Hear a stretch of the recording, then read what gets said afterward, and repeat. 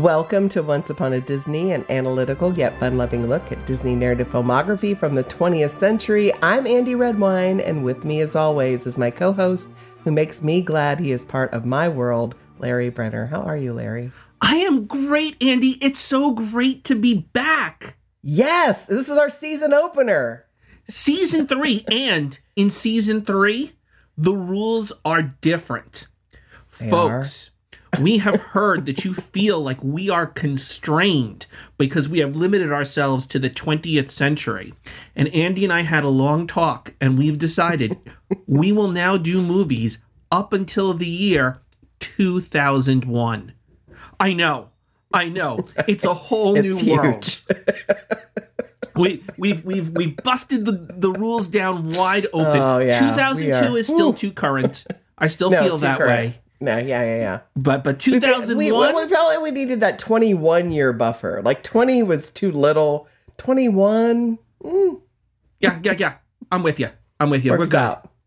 What movie are we doing today, Larry? We are doing The Little Mermaid from 1989, which is, as far as I can tell, almost everybody loves this movie. I mean, if you don't love this movie, There are things about it that are problematic. Yeah, but if you don't like The Little Mermaid and you like Disney movies, I truly write to us because I want to know why. I will tell you, there was a period of time, there's like a dark age of Disney animation where Disney animated movies came out and they were not particularly excited. Right. Oliver and Company, The Great Mouse Detective, which Andy and I love. The Black Cauldron, in which we are a split decision.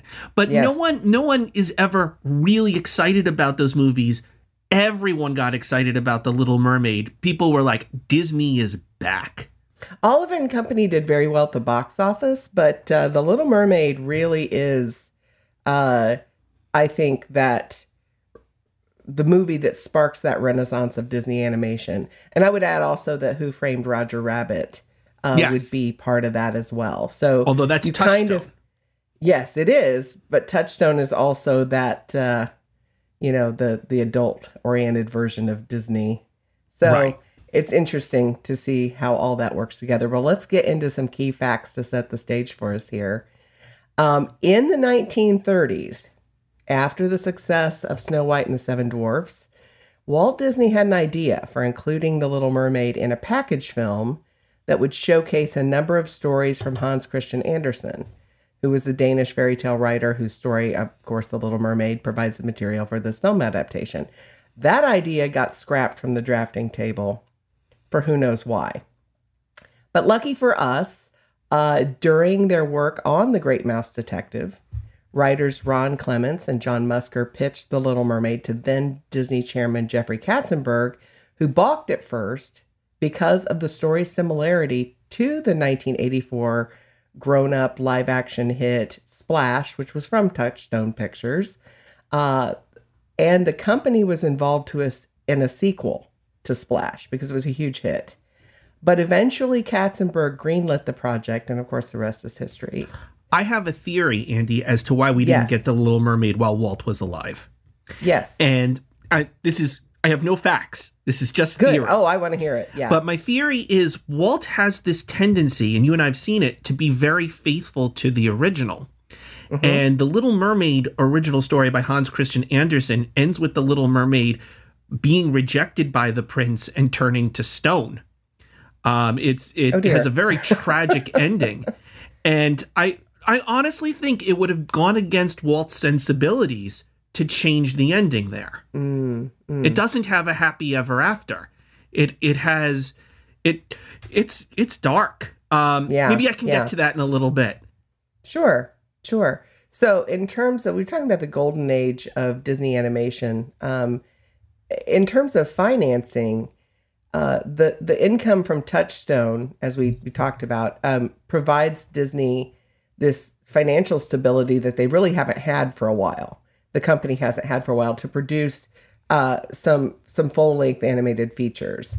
And the 1970s sees 5 of these features, but the 1980s sees 6 of them, with multiple others in development for the early 1990s. And as such, The Little Mermaid enjoys something that the 70s pictures did not have, which was a full 3-year production process, much like the movies from the golden age of Disney animation, right? And again, Oliver and Company has the same, Roger Rabbit has the same, but The Little Mermaid seems to be the Disney princess movie that everyone has been clamoring for, and that really has been Disney's bread and butter for decades to this point. It's back to the basics. It's back to the It's exactly basics. what it is. Yeah, yeah. So what makes The Little Mermaid, I think, is the music. Howard Ashman and Alan Menken, who actually gave the world the horror comedy rock musical Little Shop of Horrors, they were brought in to create this catchy, beautiful music. And the 2 songs from this film were nominated for Academy Awards, Kiss the Girl and Under the Sea. And of course, Under the Sea takes home this Oscar statue. There's an additional Oscar for Best Original Score. And this is the first time in 13 years Disney has won an Oscar for animated work. Under the Sea also won a Grammy, and the movie soundtrack has been certified platinum 6 times. When I was a kid, I used to watch Siskel and Ebert pretty religiously on Saturday afternoons, and the project brings really rave reviews from those two Chicago Tribune movie critics. They claimed this movie was proof that the animated feature was alive and well. Gene Siskel raved about the time and energy taken to animate all the underwater scenes. He talks about all those bubbles. And you think about all of those bubbles being hand-drawn. This is not a computer animated film. The story is tightly told. The music is superior, like the great Disney movies of the past. And it is, like Ebert says, a return to the great Disney tradition. I mean, I remember feeling that way as a kid. Yeah. That this was... Yeah. And you know what else is it's worth saying, I think you imply it, but it's worth saying outright. Disney is starting to innovate again, right? When you're talking about like all the work they do to make Under the Sea, to make the water, to make a realistic water effect in animation. Right. I mean, they are taking risks, and the risks pay off because it makes movies we want to see. And it emboldens them to take even more risks in Beauty and the Beast and Aladdin. Right. Every time Disney takes risks like that, it just makes us hungrier and hungrier to see, but what will they do next? How will they top it? Right. And I think this movie, if you watch it today, you know, there's a tendency to compare it with, say, Finding Nemo. And I think, of course, Nemo doesn't come out until the 2000s. But I think when this movie comes out and we see animation underwater, it is a wow factor that is not to be missed here. Yeah, no, I completely agree. We've gotten better. We've gotten better since then, but we would never have gotten there without this movie. Compare the underwater stuff here to the underwater stuff in Pinocchio. It is night and day. Oh, it 100%. Really is. Yeah. And not to dismiss Pinocchio, because Pinocchio was amazing for its time. 100%. Yes. All right, Andy. I'm chomping at the bit to get started here. So let's get this movie started. This movie begins not under the sea. And I'm always surprised. This, I think, is something I relearn every time I watch The Little Mermaid. We actually begin above the sea. So when I ask us about the Manish Tana, and if you've listened to the previous 2 seasons, the Manish Tana is the opening prayer of, not the opening prayer of Passover, but one of the big prayers of Passover. Why is this night different from all other nights? We apply that to a movie and say, why does the movie begin in the exact spot that it begins? Mm-hmm. And I want to say, Andy, why in this movie about the Little Mermaid do we begin above the sea on a ship full of sailors and Eric and his dog? Why do we start there? Well, it's almost like we go big to small, right? So above it feels that way to me. And you know, like a lot of the Disney movies that we've watched, Larry, this movie begins with a prologue, right? We meet Prince Eric, and I almost get this Whale of a Tale vibes from 20,000 Leagues Under the Sea. Oh, he'd be great here, yes. Yeah. And Eric learns about the existence of King Triton and the Mer people. Or are they? Are they just tales from superstitious crew members, right? And the sailors, when they tell it, they don't seem like they believe it. They're like, they're just talking nonsense. Yeah, even though there's a mermaid carved into the front of their ship, right? I mean, it feels like superstition and lore. It feels like something, and it feels like they're kind of dragging Eric along, and Eric is interested in this, like, what is this all about? But I don't think the movie really begins there. No. I think yeah, go ahead.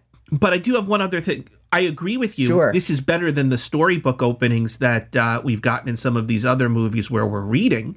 Right. Someone telling us a story is better than us reading a story. But I'll throw out there is one other important thing we get from being on top of the ship before we go down, which is if we started under the sea, we have no idea what time period this movie is set in.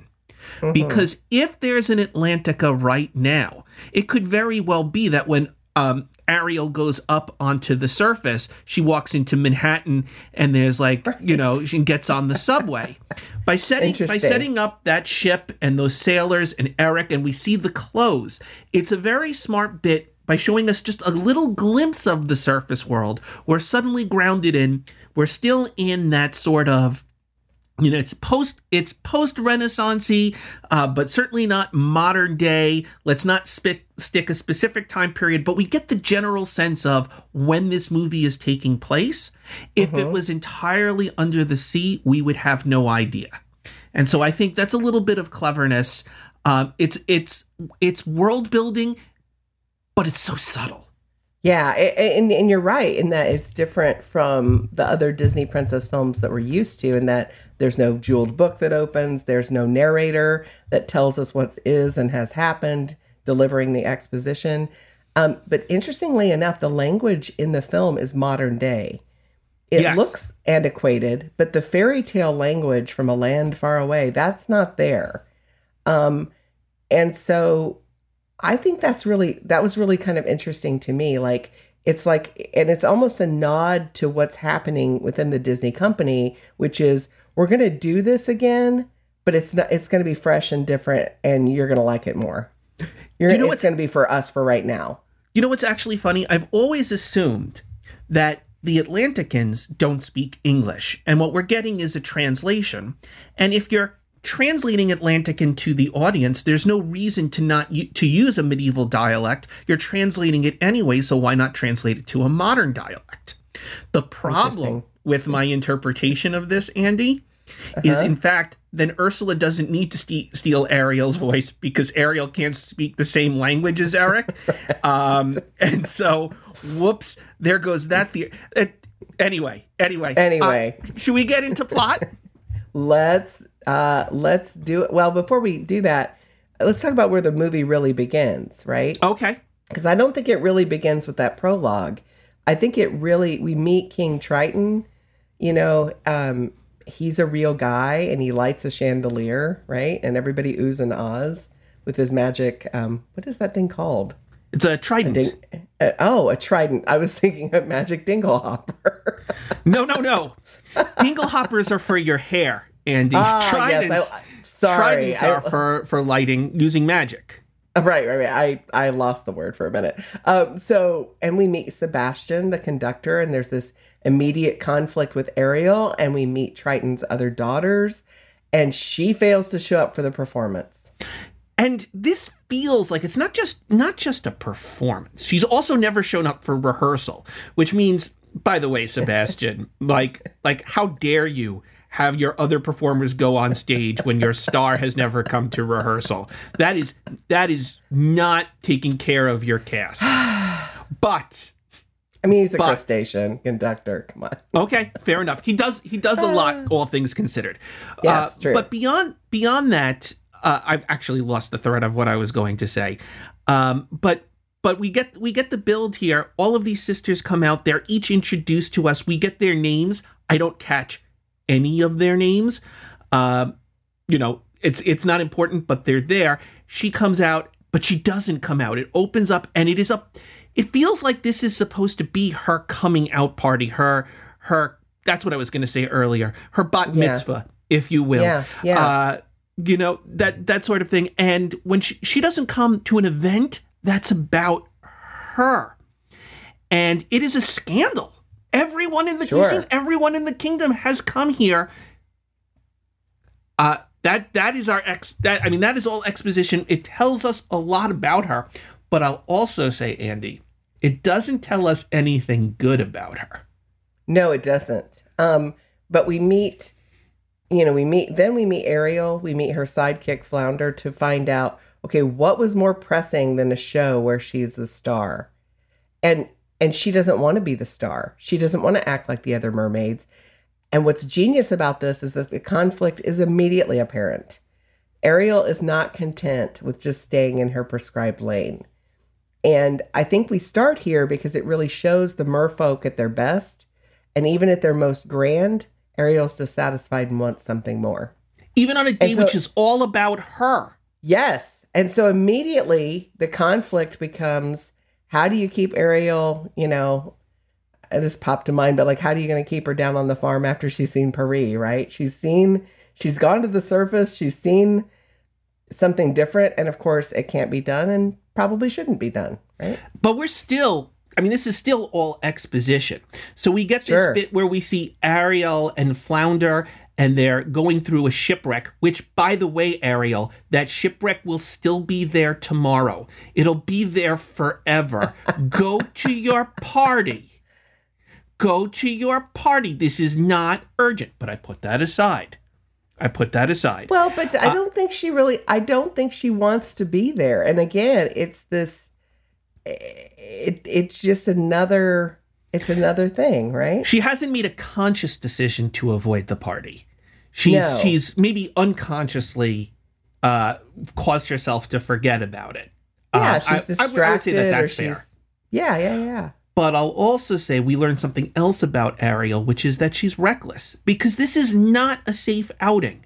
They get to this shipwreck, and she and Flounder are not immediately, but she jokes about there being a shark, but there is in fact a shark, and this shark wants to eat her and Flounder. Right? We have a whole thing. We also get to see that she's resourceful. We get to see what a good swimmer she is. We get to see her and Ariel get away, that she can handle herself in this situation. But the risks of this situation by far outweigh the potential rewards. And it also is a brilliant writing device to have this kind of conflict and resolution happened so early in this movie, where someone she loves is in danger and she sort of led them there and she got them out of it. But it's going to happen again, and it's going to happen on a bigger scale. Yes. And so we know that it almost gives us some comfort that she knows how to take care of things, even if it's not maybe... even if it's going to look a little tricky later on. But this is the thing. You and I are both parents, and we both know, Ariel has gotten herself into a reckless situation. She's handled it, and it gives her, I think, a false sense of pride that she can handle anything. Right. Right? And so a lot of people are we're going to come up to a point where Ariel signs a contract, and that's the part where people are like, who would sign that contract? Right. It is clear from the beginning that is Ariel's flaw, is that whatever risks are demonstrated to her, she does not believe them to be real, and if there is a problem, she believes she can handle it without assistance. Right. And that is established in this early scene. She is very clearly the princess who will sign that contract later on. It is inherent to her character. But I love how again, all of that's established so fast. It's really it's such a great movie. It's just so good. Is. So Andy, what we're looking for here is what the inciting incident is. And this whole bit with the shark certainly isn't it, and the ball isn't it. What would you say? And I think people looking at this movie might point to two things as the inciting incident. And when we say what is the inciting incident, usually we say this is the moment that changes the protagonist's life forever, that propels them to take actions and moves the story forward. Without the inciting incident, Ariel continues to live in her father's palace, occasionally disobeying, but not always. Like she would just. There's a reason that today is the day. What is the thing, Andy, that you would say is the inciting incident? Well, Larry, I'm gonna have to say that it feels like Ariel saving Eric is that inciting incident for me. She's now got kind of a Florence Nightingale syndrome, and she's immediately into him. She's gone to the surface before. She's aware of humans. But this time she's actually interfaced with a human, and I think that's the difference here. And I don't think there's a going back from that. And Andy, I think 99% of people would agree with you, and you're correct on this. But I was struck by, I think that there is a subtler inciting incident which maybe speaks to a larger problem with this movie. I still love this movie, but we'll get to it when we get to protagonist problems. What actually, in my mind, sends Ariel forward is not that she rescues Eric. It's the fight she has with her father. When her father goes into her chambers with, look at this stuff, isn't all of the stuff that she's collected, this collection she's built, and he takes his trident and he destroys it. Ariel isn't trying to escape the kingdom. She has a crush on a human. We have no the statue is enough for her right now. It's a girlish fantasy. It's not real. But when her father comes in and destroys her fantasy, when he, for whatever reasons, we can talk about whether he's justified in doing this. That is the moment where something inside Ariel changes and she no longer wants to live in his world. It's what's going to propel her to go see the Sea Witch, and to make this bargain, because it's not just she wants this other thing. She needs to reject her father. Her father has put his foot down, and he doesn't intend to. He drives her away at a moment in which I think maybe this would have blown over. She doesn't really know Eric. She just thinks he's pretty. She's dancing with the statue, but she has no plans of ever really seeing him again. It's this idea of, I need to actively leave. And when she goes to the Sea Witch, suddenly hey, there's a way to actually get this thing that I want. There you go. I'm not saying that your answer is wrong. I think your answer is right. But the protagonist problem in this movie, which we'll get to later, is why I point to the inciting incident as being this fight between Triton and Ariel. Regardless, let's move forward.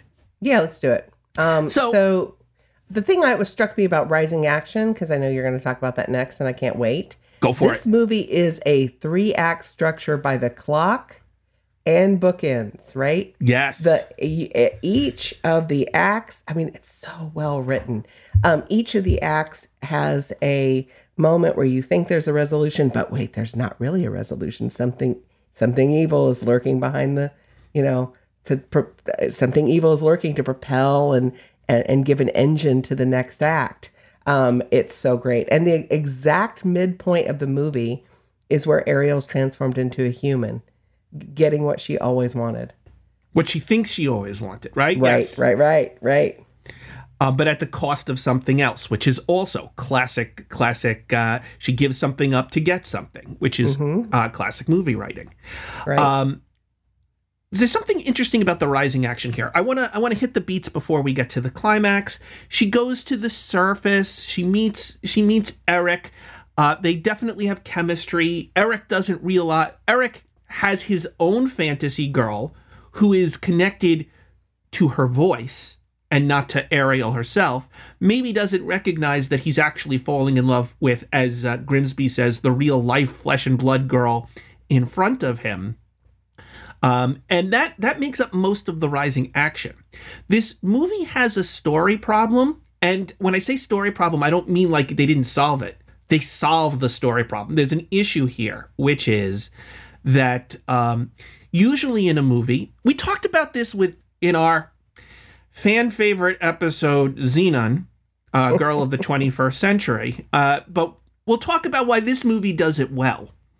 Usually in a movie, we start in the normal world, and then we move to a strange new world. That's classic Wizard of Oz. We start in Kansas, we go to Oz. Little Mermaid has the opposite problem. Her world is not a world we know particularly well. It's the world of Under the Sea, and it is exciting for us, but to our protagonist, it is normal. And then she goes to On Land, which is not exciting for her audience, but is exciting for her. And so that part of the movie can, like, as you're creating the movie, you have to worry about that part of that movie. Will that part of the movie drag? And I will say the writing of this movie overcomes this problem by doing a couple of things. And one of the things is Ariel comes to the surface with a clear mission, a ticking clock, and consequences if she fails in that mission. Right on. And I don't want to talk about Xenon, but I just want to say, give me 2 seconds. We can cut this if we need to, Andy. Xenon comes to Earth, and there is no, as far as she knows, ticking clock. She has nothing she wants there. She just doesn't like it, and she wants to go home. And she's got no clear through line. Ariel has such clear things she needs to do, such clear obstacles she needs to overcome, that it makes the time on surface pass at a relatively quick clip. Whereas you could see this dragging. They hit all the beats they hit all the beats they need to hit. Right? All of the things we need to see. She thinks the fork is a dinglehopper, and she twists her hair. She has trouble walking. They do it all, but they do it fast, they do it charming, and they are always keeping our eye on the clock. Sebastian and Flounder always remind us how much time we have left for Ariel to kiss Prince Eric and gets true love's kiss and get a happy ending. Mm-hmm. The thing I notice about this, gosh, I have a million thoughts right now. Sorry. No, it's okay. Like, the thing that I notice about this is that there's a dramatic question. So the difference between Xenon and The Little Mermaid is the lack of dramatic question. And this Little Mermaid is this going to work? Can she pull it off? Do we know? And oh, by the way, the clock's ticking and there's a time limit on this. And like you said, with Xenon, gosh, who even... Yeah, okay, she wants to go home, and why? As much as I hated that movie, it's a great reference point for comparing it to this one. It is, because, you have a strong female protagonist and you're trying to figure out, okay, why do they want something? And just because they want to go home... Like, no, the stakes aren't high enough. So there's no dramatic question. There's no real stakes. And so, yeah. The other thing that really helps us here is that Ariel is delighted to be here. Whereas, in Xenon hated almost every second of being on Earth. The second she got there, she wants to go home. Ariel is having fun, even though there is this ticking clock coming and she's got to make her move on her man pretty fast. She's just legitimately enjoying being there, and we can get some reflected delight from seeing her being delighted. Absolutely. Yeah. The other challenging thing about the rising action that the movie also surmounts and does well is they rob the protagonist of her ability to speak. Yes. That is very difficult. That is an obstacle, right? Right. And we've talked about this in other movies, in Dumbo and in Bambi, a little bit how tricky it is. And yet here is a case in which the animators are telling us, the storytellers are telling us, we can trust in the body language of our character to tell the story. What Ursula says in her song is, you'll have your looks, your pretty face, and don't underestimate the power of body language. I feel like that's someone telling like a studio executive, it doesn't matter that she can't talk for the middle of the movie. Right. That's funny. And Ursula doesn't know she's right, but she's right. That isn't important. This is it would be bad if it was the radio version of this story, but in a visual medium, we don't need it. That's right. So we got to get to the climax. Yeah, the climax. What, Andy, is the climax of this movie?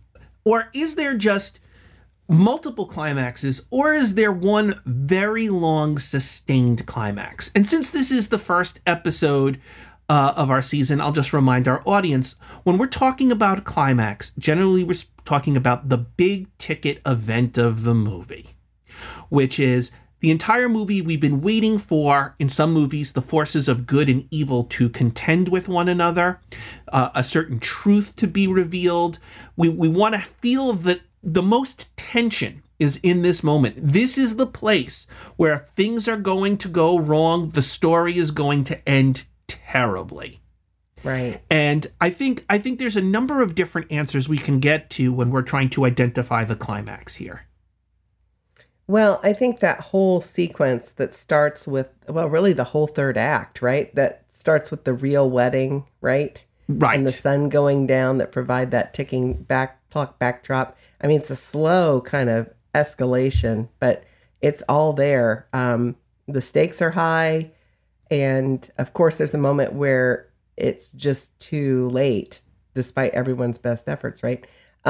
Eric, I think killing Ursula feels like a climax to me. But I also think that Triton turning Ariel into a human is the emotional climax of this movie. And so there's a whole bunch to unpack here. So if you're a kid watching this movie, Andy, I think you're right that the battle here is the battle between Ursula and I would like to say Ariel. I would like to. I can't honestly say Ariel actually fights the battle here, but there is a bit where Ariel's trying to stop the wedding, and so that does actually feel like, hey, we're heading towards our protagonist is going to confront our antagonist. But then the plot blows up and gets bigger. Ariel doesn't stop Ursula in time. Ursula grabs Ariel and her prize, and then Ariel needs to be rescued twice. First from her contract by her father, and then from the mortal danger that Ursula is causing by creating this giant sea storm. And as you said, Eric is the one who really defeats Ursula, not so much Ariel there. So while it feels like a big climax, and it's a big important part of this movie, the real conflict in this movie is not about Ariel and Ursula. It has always been about Ariel and her father. Mm-hmm. And so when you're saying like when she and her father say goodbye for the last time and Triton turns her into a human to let her go be with Eric, that feels like the emotional climax of the movie for you. I think it is. But there's a problem. Well, I want to unpack this more when we get to protagonist problems. Put a pin in it, Larry. We'll get to it. We'll get there. And then after these climaxes, we get to the falling action. And the falling action is very, very brief. Ariel's getting married, but they're on the ship. And so she's still not completely connected from the ocean. The mermaids have kind of come, and they've come to the surface. We get one final little fight between Sebastian and Chef Louis. And, a happily ever after kind of thing, right? And we fade out. I think the falling action happens relatively quickly. Right. I think the movie is consistent with other Disney princess movies because the end game for Ariel is being with her man, right? Yep. Before this climax, she's the one doing the chasing. She's the one doing the rescuing instead of him rescuing her. But when he kills Ursula and sort of, well, and then sets Triton free, right? And then Triton turns her into a human without really talking to her about it first. Like, do you want to be a human or do you want to, he just sort of assumes that's what she wants. I mean, that's where I kind of go, so close. Right. Because what we want to see ideally is that Triton recognizes Ariel as a completely independent woman who's capable of taking care of herself and recognizes her as an independent adult. Right. And instead, it becomes sort of this, I'm passing on the role of being Ariel's caretaker to her husband.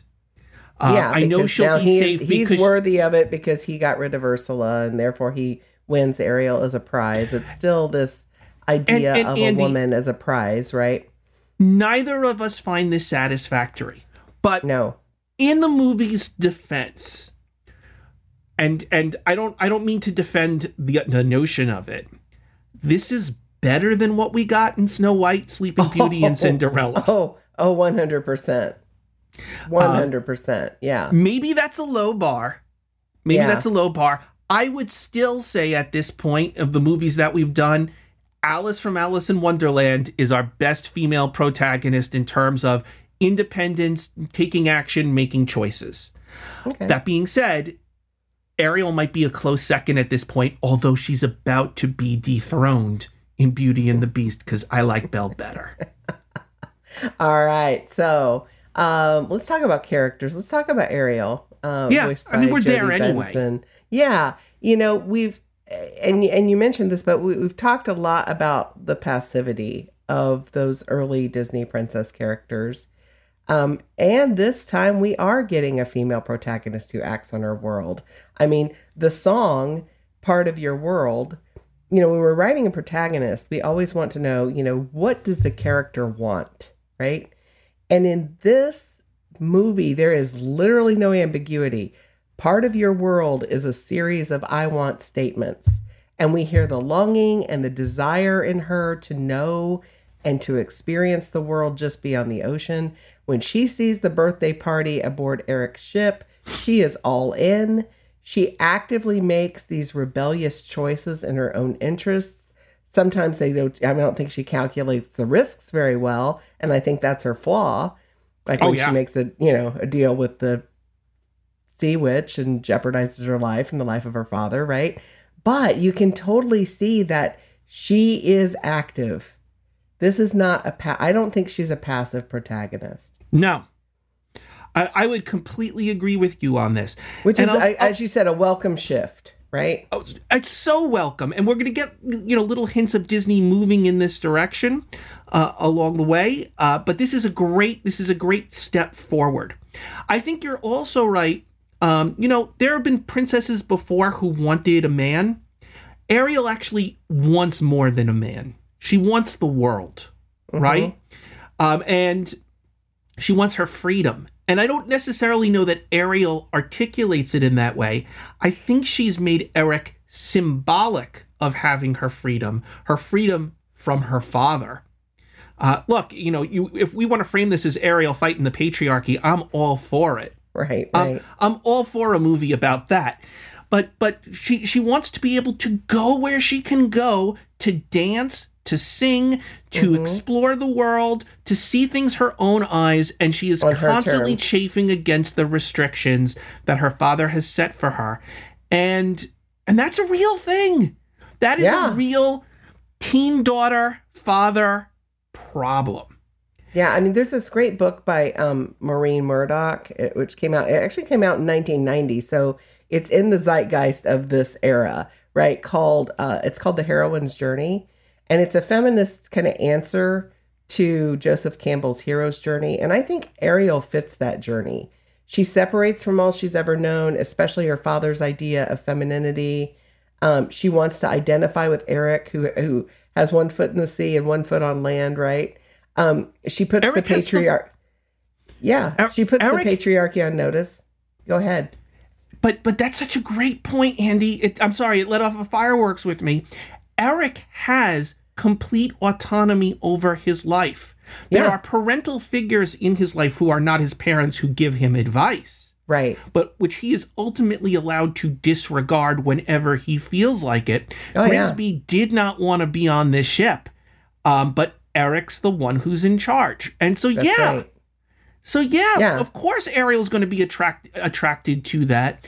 Eric is free in a way in which she is like not. He spends time in the water on the ship, and he spends time in his castle with his, subjects and horses and whatever. And so she sees that and thinks, oh my gosh, that's what I want, right? And so she also encounters a series of trials where she doesn't really bargain for the evil she truly encounters. And while she wishes, I think, to be truly independent, she also finds her friends are really necessary for her success. So she has to reach a sort of interdependence, and she also has to heal the rift with her father, especially when he shows just what he's willing to do to sacrifice for her. And so I think this is a movie making in 1989 after some of the disastrous films that we've had in the 1980s, where women are just basically window dressing. I think this is a really important movie. Agreed. I completely agree. For us in our modern time, this feels if it came out now, it would feel like a step backward, but then it was a step forward. Oh, I think that's a step forward. Sure. Yes. Sure. So Prince Eric, Andy. Oh, you find Prince Eric dreamy. He's my favorite. He's my favorite prince. But Prince Eric is definitely better than the princes who have come before him. He's a person rather than a title. Right? Like that for me is important. Even Prince Philip, who I think in Sleeping Beauty is the best so far of the princes. Eric is a step up in that he's a real person who isn't exactly sure of what he wants, has his own fantasies and realities that he needs to contend with, is also in the process of becoming. And I think there's a sort of a parallel between what Eric's experiencing and what Ariel's experiencing. Ariel, has a fantasy about the real world, which is turning to be true. Maybe not in the way that she expects it to be. Eric has a fantasy about what love is. And he has to choose between the fantasy of love and the reality of love. And he's very loving, right? He cares about Max, his dog, and he's willing to do the right thing to save every soul. There are people who would have let Max die on the ship, and Eric is not willing to make that choice. He seems like he's comfortable in his skin. Yes. He's willing to let Ariel take the reins when they're driving. He leans back and he leans back and puts his hands behind his rests his head in his hands and just kind of lets her drive. He has reservations about who she is. He's also very principled in that he doesn't want to lead Ariel on because he really wants to find the woman who saved him. So he's conflicted in that. And true to form,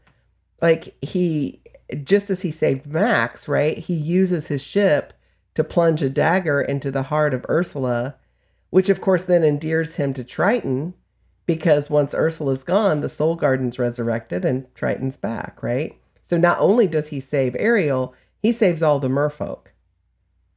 Yeah. So he has this sort of a savior, but he's like the understated savior of this movie. He is, and what I guess my one complaint about Eric is that Eric needs to have his own antagonist, and he needs to not steal Ariel's. And that really is the problem. Ursula is not a foil to Eric. Eric is not the one who. Okay, so my fan rewrite of this. So it's all about the Dinglehopper. Okay. Okay. This is what I'm saying. So First of all, Ariel should know what a fork is. She shouldn't think it's a dinglehopper. Her father carries a trident. It is a giant dinglehopper. What is a trident for? It's for spearing things. Ah, I love it. Ariel should get that trident, which is about taking away the power of the patriarchy. She should throw it at Ursula. She should defeat Ursula. Yeah. We should see her when she gets the fork and she's at the dinner table. Instead of her trying to do her hair with it, she should like throw it at her food and then like pick up the thing she speared and then eat it. Because like we could set that up throughout. I think it would be better. But the way that we have it is it's that Eric's abilities are what ultimately defeat Ursula. And the problem with Eric is another protagonist problem, not even the one I was thinking of. He is set up to be a protagonist. He is set up to defeat a villain. He's just not defeating his villain. It's like watching Superman take out the Joker. I don't need to see that. Well, in a way, though, Ursula is his villain because she's the one who has deceived him and mesmerized him into keeping him from Ariel, which is who she is a bad guy. She is not his foil. She is not his darkness. She doesn't comment on him in any way. And I'm going to say Ursula has something to say. Like the conversation between who Ariel is and who Ursula is and what the two of them do in pursuit of what they want, they are mirrors of each other. Mm-hmm. Can we shift to Ursula? Yeah, let's do it. I love Pat Carroll. Fantastic. But the point that I want to make here is, who is Ursula? Ursula is the one woman in Undersea who does not live by Triton's rules. Right. Everyone else is his servant. She has maintained her independence at all costs using dark magic, and I'll throw out there, has a desire to overthrow him. It mirrors, in a dark way, what Ariel is experiencing with Triton. Oh, 100%. That she wants to topple her father's rules. And so none of that has any connection to Eric. But Ursula and Ariel are the same person. Ursula is the twisted, dark version of Ariel. Right. I mean, she says things like a woman doesn't know how powerful her voice is until she's been silenced. And I'm like, oh, that's interesting. How have you been silenced? And then there's another moment where she says, when I used to live at the palace. And I'm like, oh, you lived at the palace. What were you merfolk? Oh, that just opened up a whole lot of questions for me. Were you like merfolk? Or are you related to Triton? Like, what were you doing in the palace? And why are you gone? I mean, of course, and then like you said, this is so dark because the creepiest part of this movie is the soul garden, right? And I just thought of this. She collects souls in the way that Ariel collects like little baubles and trinkets and kits, right? That's great, Andy. I didn't even see that, but you're right. She's got her own collection. She's got that own desire to 100%. So it needs to be Ariel defeating her. It just needs to be. It feels like it. But if she defeats her, then she defeats that part of herself, maybe. Yes. And maybe that's it. I don't know. But that's what it should be. Yeah.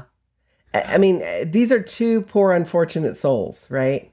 Which is, also a very great song to give us a lot of ideas about who Ursula is and what her beliefs are. She's so... negative is is kind of a bland word for it, but she has this very cynical view of undersea life, and she is willing to. I mean, her thing is to get somebody to do something, to give them her magic at the cost of their soul, so she can collect it for her garden. That is creepy. I mean, she's a satanic kind of figure, right? But Ursula is about using her power to dominate others. She doesn't want a partner in her relationships. She wants to be powerful, independent, alone.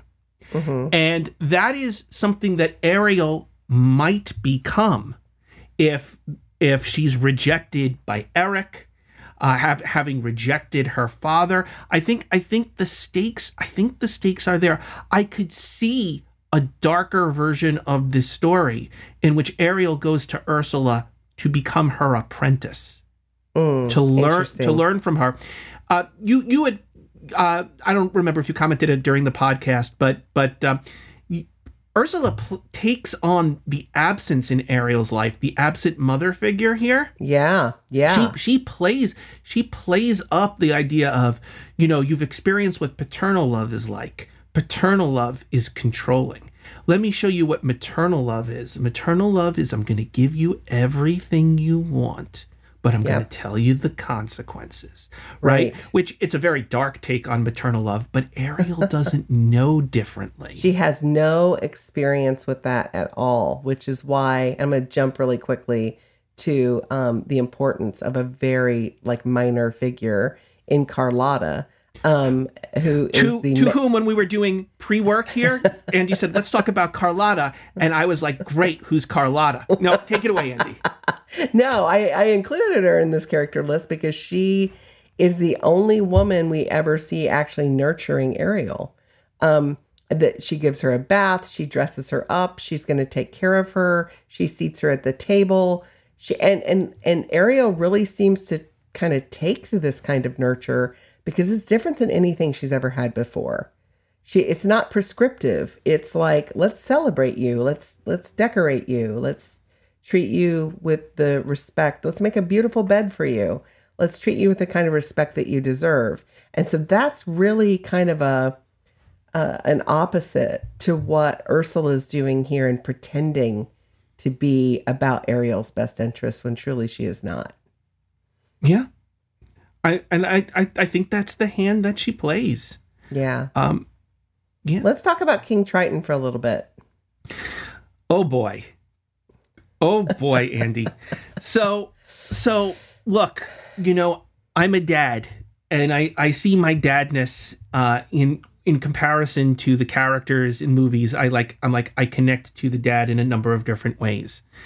And, the way in which the line that I always struggle with is when to be permissive and when to pull back. Always. And I read the opening of this movie as Triton is right to keep his daughter from Sea-Rex because there are sharks there, and it doesn't matter that this time she got out safely. Next time she might not. Right. And so I feel that tension very much. At the same time, maybe more than Ursula, he's her antagonist. Her fight is really more with him than it is with anybody else. Is that fair? Yeah, I think it is fair because she doesn't really want to go to Ursula until she has a big blow up with Triton. And it's not until that he severs that relationship in a lot of ways. He doesn't treat her in a loving or try to understand her. He doesn't show much compassion for her. So yeah, he doesn't really get her. He doesn't get her at all and doesn't really care to. He just wants her to be a rule follower. And she's not, she can't do that because her wants are just too strong. Andy, you just triggered a firestorm in my brain. Oh, good. Like Triton has a collection too. He's been collecting his daughters, and he brings them out to play with them and to show them off to other people. But he doesn't want anything to happen to his collection, and he's afraid of losing. Like he's been collecting them. He's been hoarding them in the same way that when. Oh my gosh, because you know what this means, Ariel. No, Andy, sorry. I get you guys confused. It's okay. Of course you do. It's your bright red hair. I'm sure. Yes. But what it means is when Ariel is collecting things in her private garden, she's actually more like him in that moment than not like him. Yeah. And she's learned how to be a collector from him, right? That's what he does. He Oh my collects gosh, people. this is blowing my mind. Yeah. And so then there's the reason why I think Ursula collects souls is really just to piss off Triton. Because once she has the soul, once she has the soul, then he can't get it back. The three of them are in such parallel to each other, and they create this triangle. And that's why it's not Eric's job to resolve this triangle. It's not his job. This is such great writing because it's not apparent on the surface that this is what's happening. It's not like, oh, just like you, I collect these things, but the parallels are there, and they're subtle and they're subtextual, and yet it's part of their character and what makes them who they are. And gosh, so it's so great. I have 2 points to make about Triton. And then I just need to make them quickly. Number one, while they don't talk about it very much, the fact that Triton is a single dad raising his 7 daughters informs this conversation. And I think it makes him second guess what his role in the relationship is supposed to be. And unfortunately for Triton, this feeds into my second point, it leads to his big mistake. And I don't think his big mistake is using the trident to destroy her collection. That is the ultimate outcome of his big mistake. But I think his mistake comes a little bit earlier. And his mistake is giving away the maternal role to Sebastian. Right? Because as a single father, he needs to step up and be both father and mother to his daughter. That is what this moment in time calls for. And Triton is uncomfortable in trying to have a real conversation with Ariel. He's much more comfortable in his patriarchal role. So he says to Sebastian, "You're her mom now." He doesn't say it in this terms. Follow her around, take care of her every day, keep an eye on her. And he abdicates Ariel's emotional well-being and day-to-day support to Sebastian. Well, let's talk about Sebastian, because I think it's interesting how King Triton's arc should be and it is, we see him going from wanting to have total control over Ariel to wanting her to have freedom and the best things for her, right? That's Triton's arc. But it's also Sebastian's arc.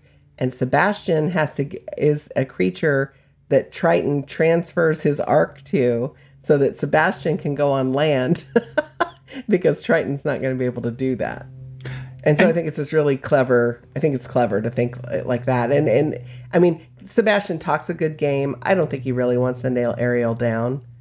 But this is the thing. This is the thing, Andy. So Triton makes Sebastian Ariel's mother against Sebastian's will. Right. But in fact, being a mother means sometimes supporting your child when the father is wrong. That's right. And Sebastian steps up into the maternal role. And there's a moment where he's like, we can undo this contract with the Sea Witch. Let me go tell your father. Your father will fight Ursula. We'll make it undo. And he looks and he's like, and then you'll be miserable for the rest of your life. That's right. And he realizes that in his role as Ariel's mom, his job is to support her emotional well-being and it's not to take care of Ariel's father. It's to take care of Ariel. Right. So I didn't come in here with this, Andy. This is what comes out of the conversation. We're both figuring things out as we go. I mean, in the Under the Sea song, Sebastian makes the argument, I think you mentioned this pre-production, that, there's nothing above the ground that you would ever want to take a look at, right? Yeah. And that are above the surface that you would ever want to look at. And Ariel doesn't buy it. We all buy it. It's a great, I mean, I'm interested in what's going on down there. But then he shifts and to kiss the girl, he shifts because now he's wanting to be a co-conspirator and help help Ariel get out of this pickle. Because she doesn't have a mom to teach her how to flirt. That's right. He does the mother-daughter you conversation gotta bat your eyes with her, and pucker your lips, which is you got to make the moment romantic, and he starts setting the tone and setting the mood and giving her the instruction she needs. Mm-hmm. No, he's a terrible surrogate guardian. He's a wonderful mother. That's right. Let's talk a little bit about Flounder. You know what? Can we just talk about Sebastian's other song, Under the Sea? Oh, yeah, sure. I have one complaint about Under the Sea. Okay. Is Sebastian does not achieve his objective with Ariel, which is to get her to want to stay in the ocean. But he achieves it with me in his audience. And I think he does such a great job selling that number that no one in the audience wants to go on land. He did it. He did it. We're all there going like, let's stay under the water. Sorry, little side digression. But that totally number fine. Is great. It's totally fine. Flounder. Let's talk about Flounder. He gives me, we were watching it last night again, and I told my husband, he gives me Beaver Cleaver vibes. You know, like I can from see Leave that. It to Beaver, like he wants to protect his friend, but he's also afraid of sharks. And, you know, his role here as a character is he allows us to get inside Ariel's head and allows us to see her fearlessness in a contrast with his fearfulness. Right. I think that's right. Which is always a nice thing. I mean, when you have a side character, you really want those characters, I think, exist in order for us to find out what's going on with the protagonist and to make those choices sharper and clearer. He doesn't have much to do that helps with the plot. He does exist as a confidant sort of character. Mm-hmm. My one question about Flounder is really, you know, if Ariel makes a different contract with Ursula, she and Flounder can be together. He is the other half of what she is. You know, like it feels to me that Flounder, you know, I'm not suggesting Flounder is a viable mate for Ariel. I do not really believe this, but his positioning here is he's more than a pet. I think you'd agree with me than that. Right. But less than an equal to Ariel. In their friendship, I don't see them as partners. He feels more like maybe the best I could say is like a little brother hanging out with his older sister. Yeah, a little protege, right? Yeah. Yeah. Then I do see them as equal buddies. She makes the rules. She makes the games. And if he doesn't want to play, then he doesn't get to hang out with Ariel. He's clearly doing things outside his comfort zone throughout this movie. And I wonder if there's a way in which the way Ariel sort of controls Flounder mirrors the way in which Triton sort of controls Ariel. That's pretty brilliant. Yeah. And for that it's a great opportunity for transference, isn't it? And for a moment that would really just like, look, I love this movie, but like I would love a moment in which Flounder defies Ariel. And Ariel recognizes that there's more of her father in her than she thought there was. It's just a little moment, and maybe that was there and it got cut because I don't know where the room for that moment is in this movie. Right. But if that moment was there, I would more firmly know what Flounder's doing here. Fair enough. Let's talk about the sisters. And it's just a note. It's a one note. You would think there would be more jealousy between the sisters and Ariel because Ariel's clearly Triton's favorite. He never talks about the others by name. And so there's the kind of this, Joseph thing going on, this Jacob and Joseph thing going on. And I kind of expected, I remember the first time I watched this, I was in high school, and I kind of expected that moment where the sisters would sort of turn on Ariel. They don't really do that. And they don't really do much. Well, they have a role in the story that doesn't happen in the movie. Oh. And that, I think, is the problem with the sisters. Are you familiar with Hans Christian Andersen's It has been a very long time, and unfortunately, I did not review that. No, I this did. podcast. I did. Story time with Larry. Okay, so in the movie, the Sea Witch is completely above board in her deal with Ariel. Ariel wants legs. Sea Witch says, "I need to take your voice. You need to kiss him before get that true love's kiss within 3 days, or you will turn to stone."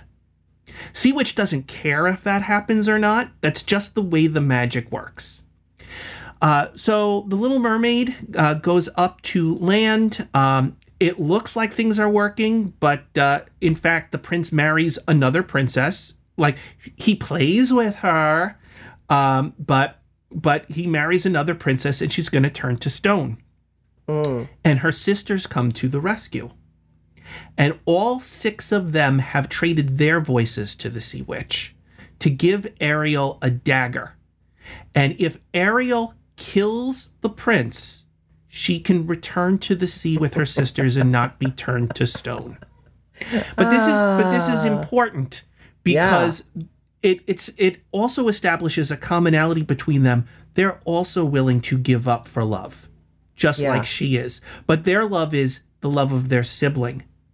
And they all make it. They all have to make it collectively. If one of them doesn't, the spell won't work. But they all love her that much. And the real tragedy here is Ariel goes to kill the prince. She finds the prince and the princess sleeping post-wedding. And she knows that this is what she needs to do, and she looks at him and she just loves him too much, and she throws the dagger into the ocean. She goes to the cliffs, she turns to stone, and she is forever a stone mermaid at the end of this. Oh, wow. But she's also, the sisters exist in this story to set the stakes up that if something happens to Ariel, there are people who still love her. And I feel like it's a missed opportunity in this movie to not do more with the sisters here. Again, I don't know that the movie has the space for it. No. Maybe a series would have more of a space for it. We could develop all 6 of them, give them different personalities or what have you. But there is a theme of sisterhood that I don't think this movie chooses to elevate, and ultimately they don't need to be here. Right. All right, let's talk about Scuttle, who is one of my favorite Disney voices, Buddy Hackett. So I had this great discovery this week. When I was a very small kid, I used to love, I was like a preschooler. I used to watch this game show with my grandmother called The Liars Club. Mm-hmm. And Alan Ludden is the host, and Betty White and this guy named Larry Hovis was a comedian. They were sort of fixtures on the show. And Buddy Hackett was a frequent guest, right? And the job of the show is to take an object and lie about it, and lie about what it is so as to deceive the contestants. And I'm watching last night, and it hits me. That's exactly what Scuttle's doing with Ariel. And I'm like, why does this always feel familiar? And it's like, oh, because I watched Buddy Hackett do this on The Liars Club in the 1970s. But Scuttle's a great character, and he not only lies and misleads, but he also redeems himself and dive bombs the wedding and does some good work. Well, and I'm going to throw out to you, I know that you were prepared to hear that I hate Scuttle. I know you're prepared for this and you're braced for this, because Scuttle is clearly related to the vile character from Winnie the Pooh, Owl, who likes to hear himself talk. You have it in for birds. I don't have it in for birds, because I'm going to tell you why Scuttle is better than that awful Owl. Owl is terrible. And it is the thing that you mentioned. So yes, Scuttle lies in order to make himself feel more important. Maybe it's the only way he feels he can have a friendship with Ariel is if she needs something from him. But unlike Owl, Scuttle reckons with what he is. And there's a moment at the end in the climax where Scuttle says, "Have I ever lied to you before?" And they look at him because, of course, he's lied to them all the time. And he says, "But when it's important," when it's important, which is to say that Scuttle has a dark midnight of the soul in that moment where he recognizes perhaps that he's done harm, that he's the boy who's cried wolf, and that he doesn't need to be deserved, and is willing to own up to his past fraud in order to save Ariel, because that's what while his knowledge was fraudulent, the friendship was real. As opposed to Owl, who knows darn well that's Piglet's house and will live there and pretend like he doesn't know. Scuttle is redeemed. Scuttle is redeemed, and Owl is forever damned. And listener, you can totally listen to our Winnie the Pooh episode to get a larger picture of Larry's concerns about Owl. I am right on this. I am right on this. It is not to be missed. This is the hill on which I will die. Owl is a monster. I love it. All right, Sir Grimsby, Eric's caretaker, who's voiced by Ben Wright, who is Roger in 101 Dalmatians, by the way. Oh, I did not know that. Yeah. Yep. So I think, he does a very good job. In a role that does not demand much of him. He's not in the movie a lot. But what he does is he actually holds up a mirror to Triton. Because while Grimsby is not actually Eric's father, he has the real father-child conversations with Eric. He's very gentle in his delivery of truths that Eric might not like. My favorite line from Grimsby is, "Eric, you're spending all this time looking for a fantasy girl. I dare say the real live flesh and blood woman who is in front of you is better than any dream girl." Yep. And he's pragmatic, right? Yeah. It is in such contrast to the way in which Triton and Ariel have their relationship, which is Triton, because I said so. Do what I said because I said so. Well, what's interesting about him, too, is that his character gives us hope that Eric's going to get with Ariel despite her lack of voice, right? And it's not the girl. But then Grimsby's also the one that takes that hope away when Vanessa enters the scene. But I think he does it for the right reason. Yeah, absolutely. Because the other thing that Grimsby does in that moment is he tells Eric, I was wrong. I guess that fantasy girl did exist, and you did know better than I did. It's ultimately not Grimsby's choice who Eric marries. He's there to advise his surrogate child. He's not there to make the decisions for him. Are you listening, Triton? Because we're coming up to a point here about this. It is such a different model of paternal power. Mm-hmm. It is my power is to give you the best guidance I can give you and hope you make the best decisions. There's no control. And in fact, Grimsby gets on board that ship at the beginning of the movie, even though he gets seasick on that ship. He goes there because that's where his charge is. That's and Triton. Maybe if Triton went to the surface with Ariel, their whole relationship would be different. He would have some control over how she experienced it. He could keep her safe and satisfy her need to learn. But we all have to learn lessons or there's no movie, right? That's true. Okay. That's true. So Chef Louis, who I think is hysterical because he is faux French, with his nouvelle cuisine, Les Champs-Élysées, Maurice Chevalier, right? Yes. It is, yeah. So, I mean, it sounds very French. If you don't know French, you just know that he's just saying kind of American things that Americans would understand and someone's name and a street. My kid's favorite moment in this movie is his song. Oh, 100%. Les poissons. So great. That is their favorite moment. It's when he's Sebastian's enemy, right? Yeah, he's Sebastian's antagonist, right? And he keeps Sebastian from keeping adequate tabs on Ariel. So he is Sebastian's ticking clock. But he is also the person who finds the joy in his work.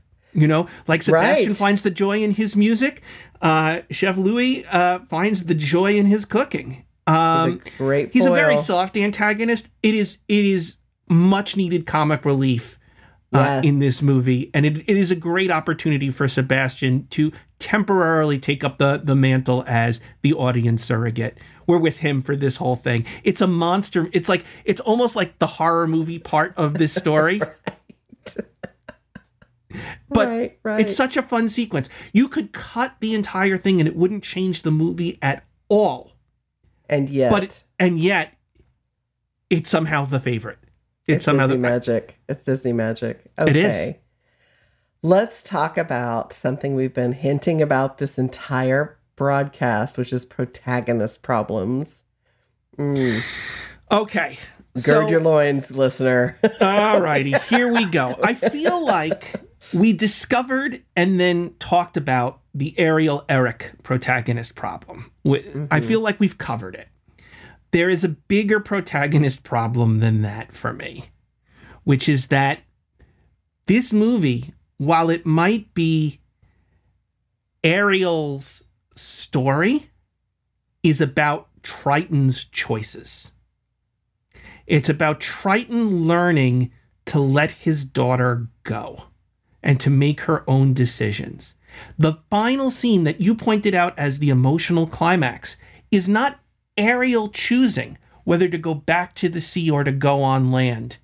It is Triton grappling with, do I let her go or do I keep her there?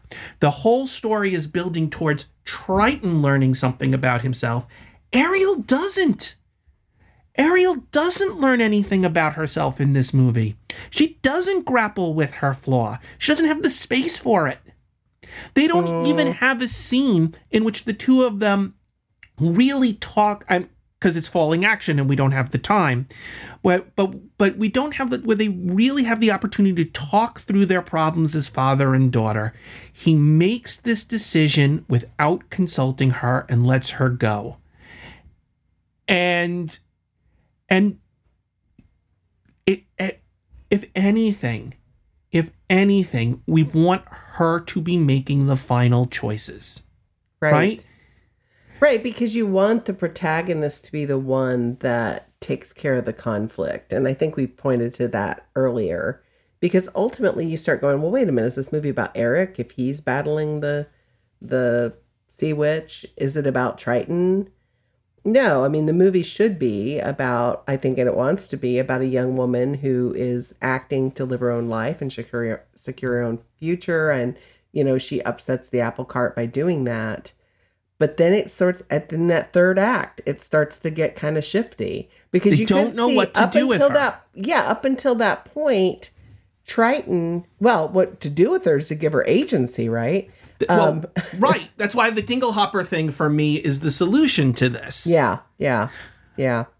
Have her wield her father's power and come into her own. What we want to see is a girl become a woman. Right. We want to see her take those steps into adulthood. That means she needs to grapple with her flaw, overcome it, and come out a stronger person. Ariel goes through this stuff in the movie, but I have no indication that she has grown in maturity or wisdom for what she's gone through. Right. She's aware she's made mistakes. Do I know she's not going to make them again? I don't. No, she's not the one, because again, she's not the one who solves the problems, right? The patriarchy solves the problem for her. And so if she were to really refine her vessel, right, and turn herself into something, you know, really be sharpened by all of this, I think we would see her have more agency at the end of the movie, for sure.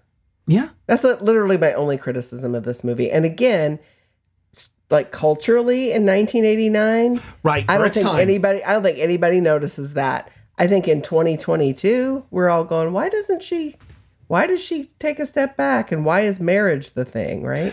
Yes, you know, and that basically is what it comes down to. Is if it came out today, we'd have an issue with it, but for its time, it was the movie that we needed. That's right.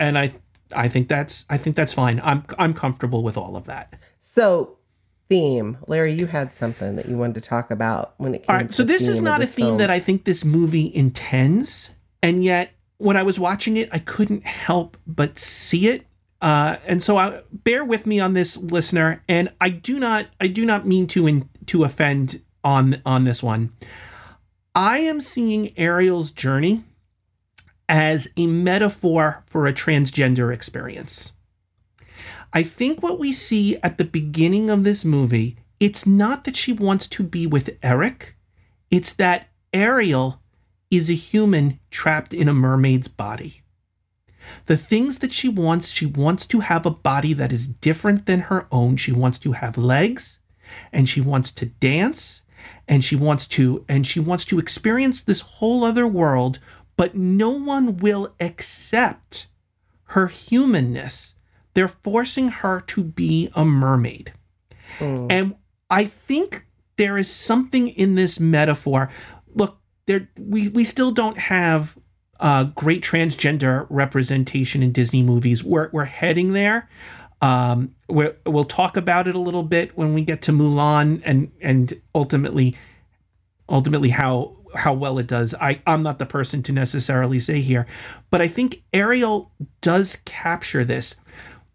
What's problematic for us with Ariel is when we look at her journey as she gives up her mermaidness for a boy, and I don't think we like that. But I think if we look at this as a story of someone truly becoming who they were always meant to be, I think this movie is a much better movie viewed through that lens.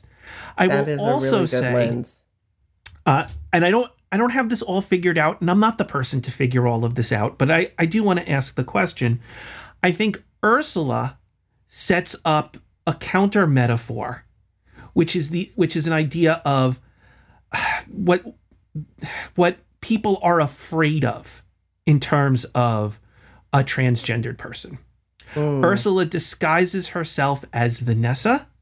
She is not really Vanessa. And on her wedding day with Eric, they have sort of a crying game moment where, surprise, look who you really married, it wasn't. And like that I think is Ursula represents like a dark fear. But I think Ariel is not that. And Ursula is the person who is pretending to be transgender. Interesting. It's a nightmare. It's a straw man. It isn't really the experience of it. I think Ariel is the metaphor for it. And I think in this movie, we destroy the nightmare to see what it really is. And it's about a person becoming who they were meant to be. It's not about someone pretending to be something that they're not. That is really I would love it. Yeah, I would love it if we have any transgender audience members who think I've gotten this wrong. I'm open to being corrected on it. But that was my reading this time around, and I can learn to be better if I've misspoken here or spoken out of turn. All right, I think that's an interesting analogy, and I want to think about that some more for sure. Yeah, I haven't gotten there yet, but I think there's something there. There's something there. Living with the body that you feel you've always wanted. That does seem to be a theme. All right, pitch time. So, given this film, The Little Mermaid 2: Return to the Sea, The Little Mermaid: Ariel's Beginning, which is sort of the prequel. We've got the animated series, the there's a live action adaptation in the works. I don't know if you knew that. I did. And the stage musical, right? And a Jim Henson puppet version of this that it appears for a little bit. That was the surprise. I didn't know if you knew that, but of course you knew that. I did know. Of course I knew that. There was a project called Little Mermaid's Island that Jim Henson proposed. It was supposed to be a daily show on the Disney Channel. There was a human actress that played Ariel. The idea was scrapped, but again, a lot of the set dressing wound up in Voyage of the Little Mermaid live action stage show at what is now Disney's Hollywood Studios. So you can see some of that puppetry and some of that in that stage show. And I want to throw a shout out to Tokyo Disney Sea, where you can go to Atlantica and has an amazing trapeze show where Ariel is swimming above your heads. But she's really on a trapeze, it's all flying above you as she sings. It's also amazing. Oh my goodness. That sounds incredible. I need to go to Tokyo Sea. You do. All right. Pitch. What do you think? What's your pitch?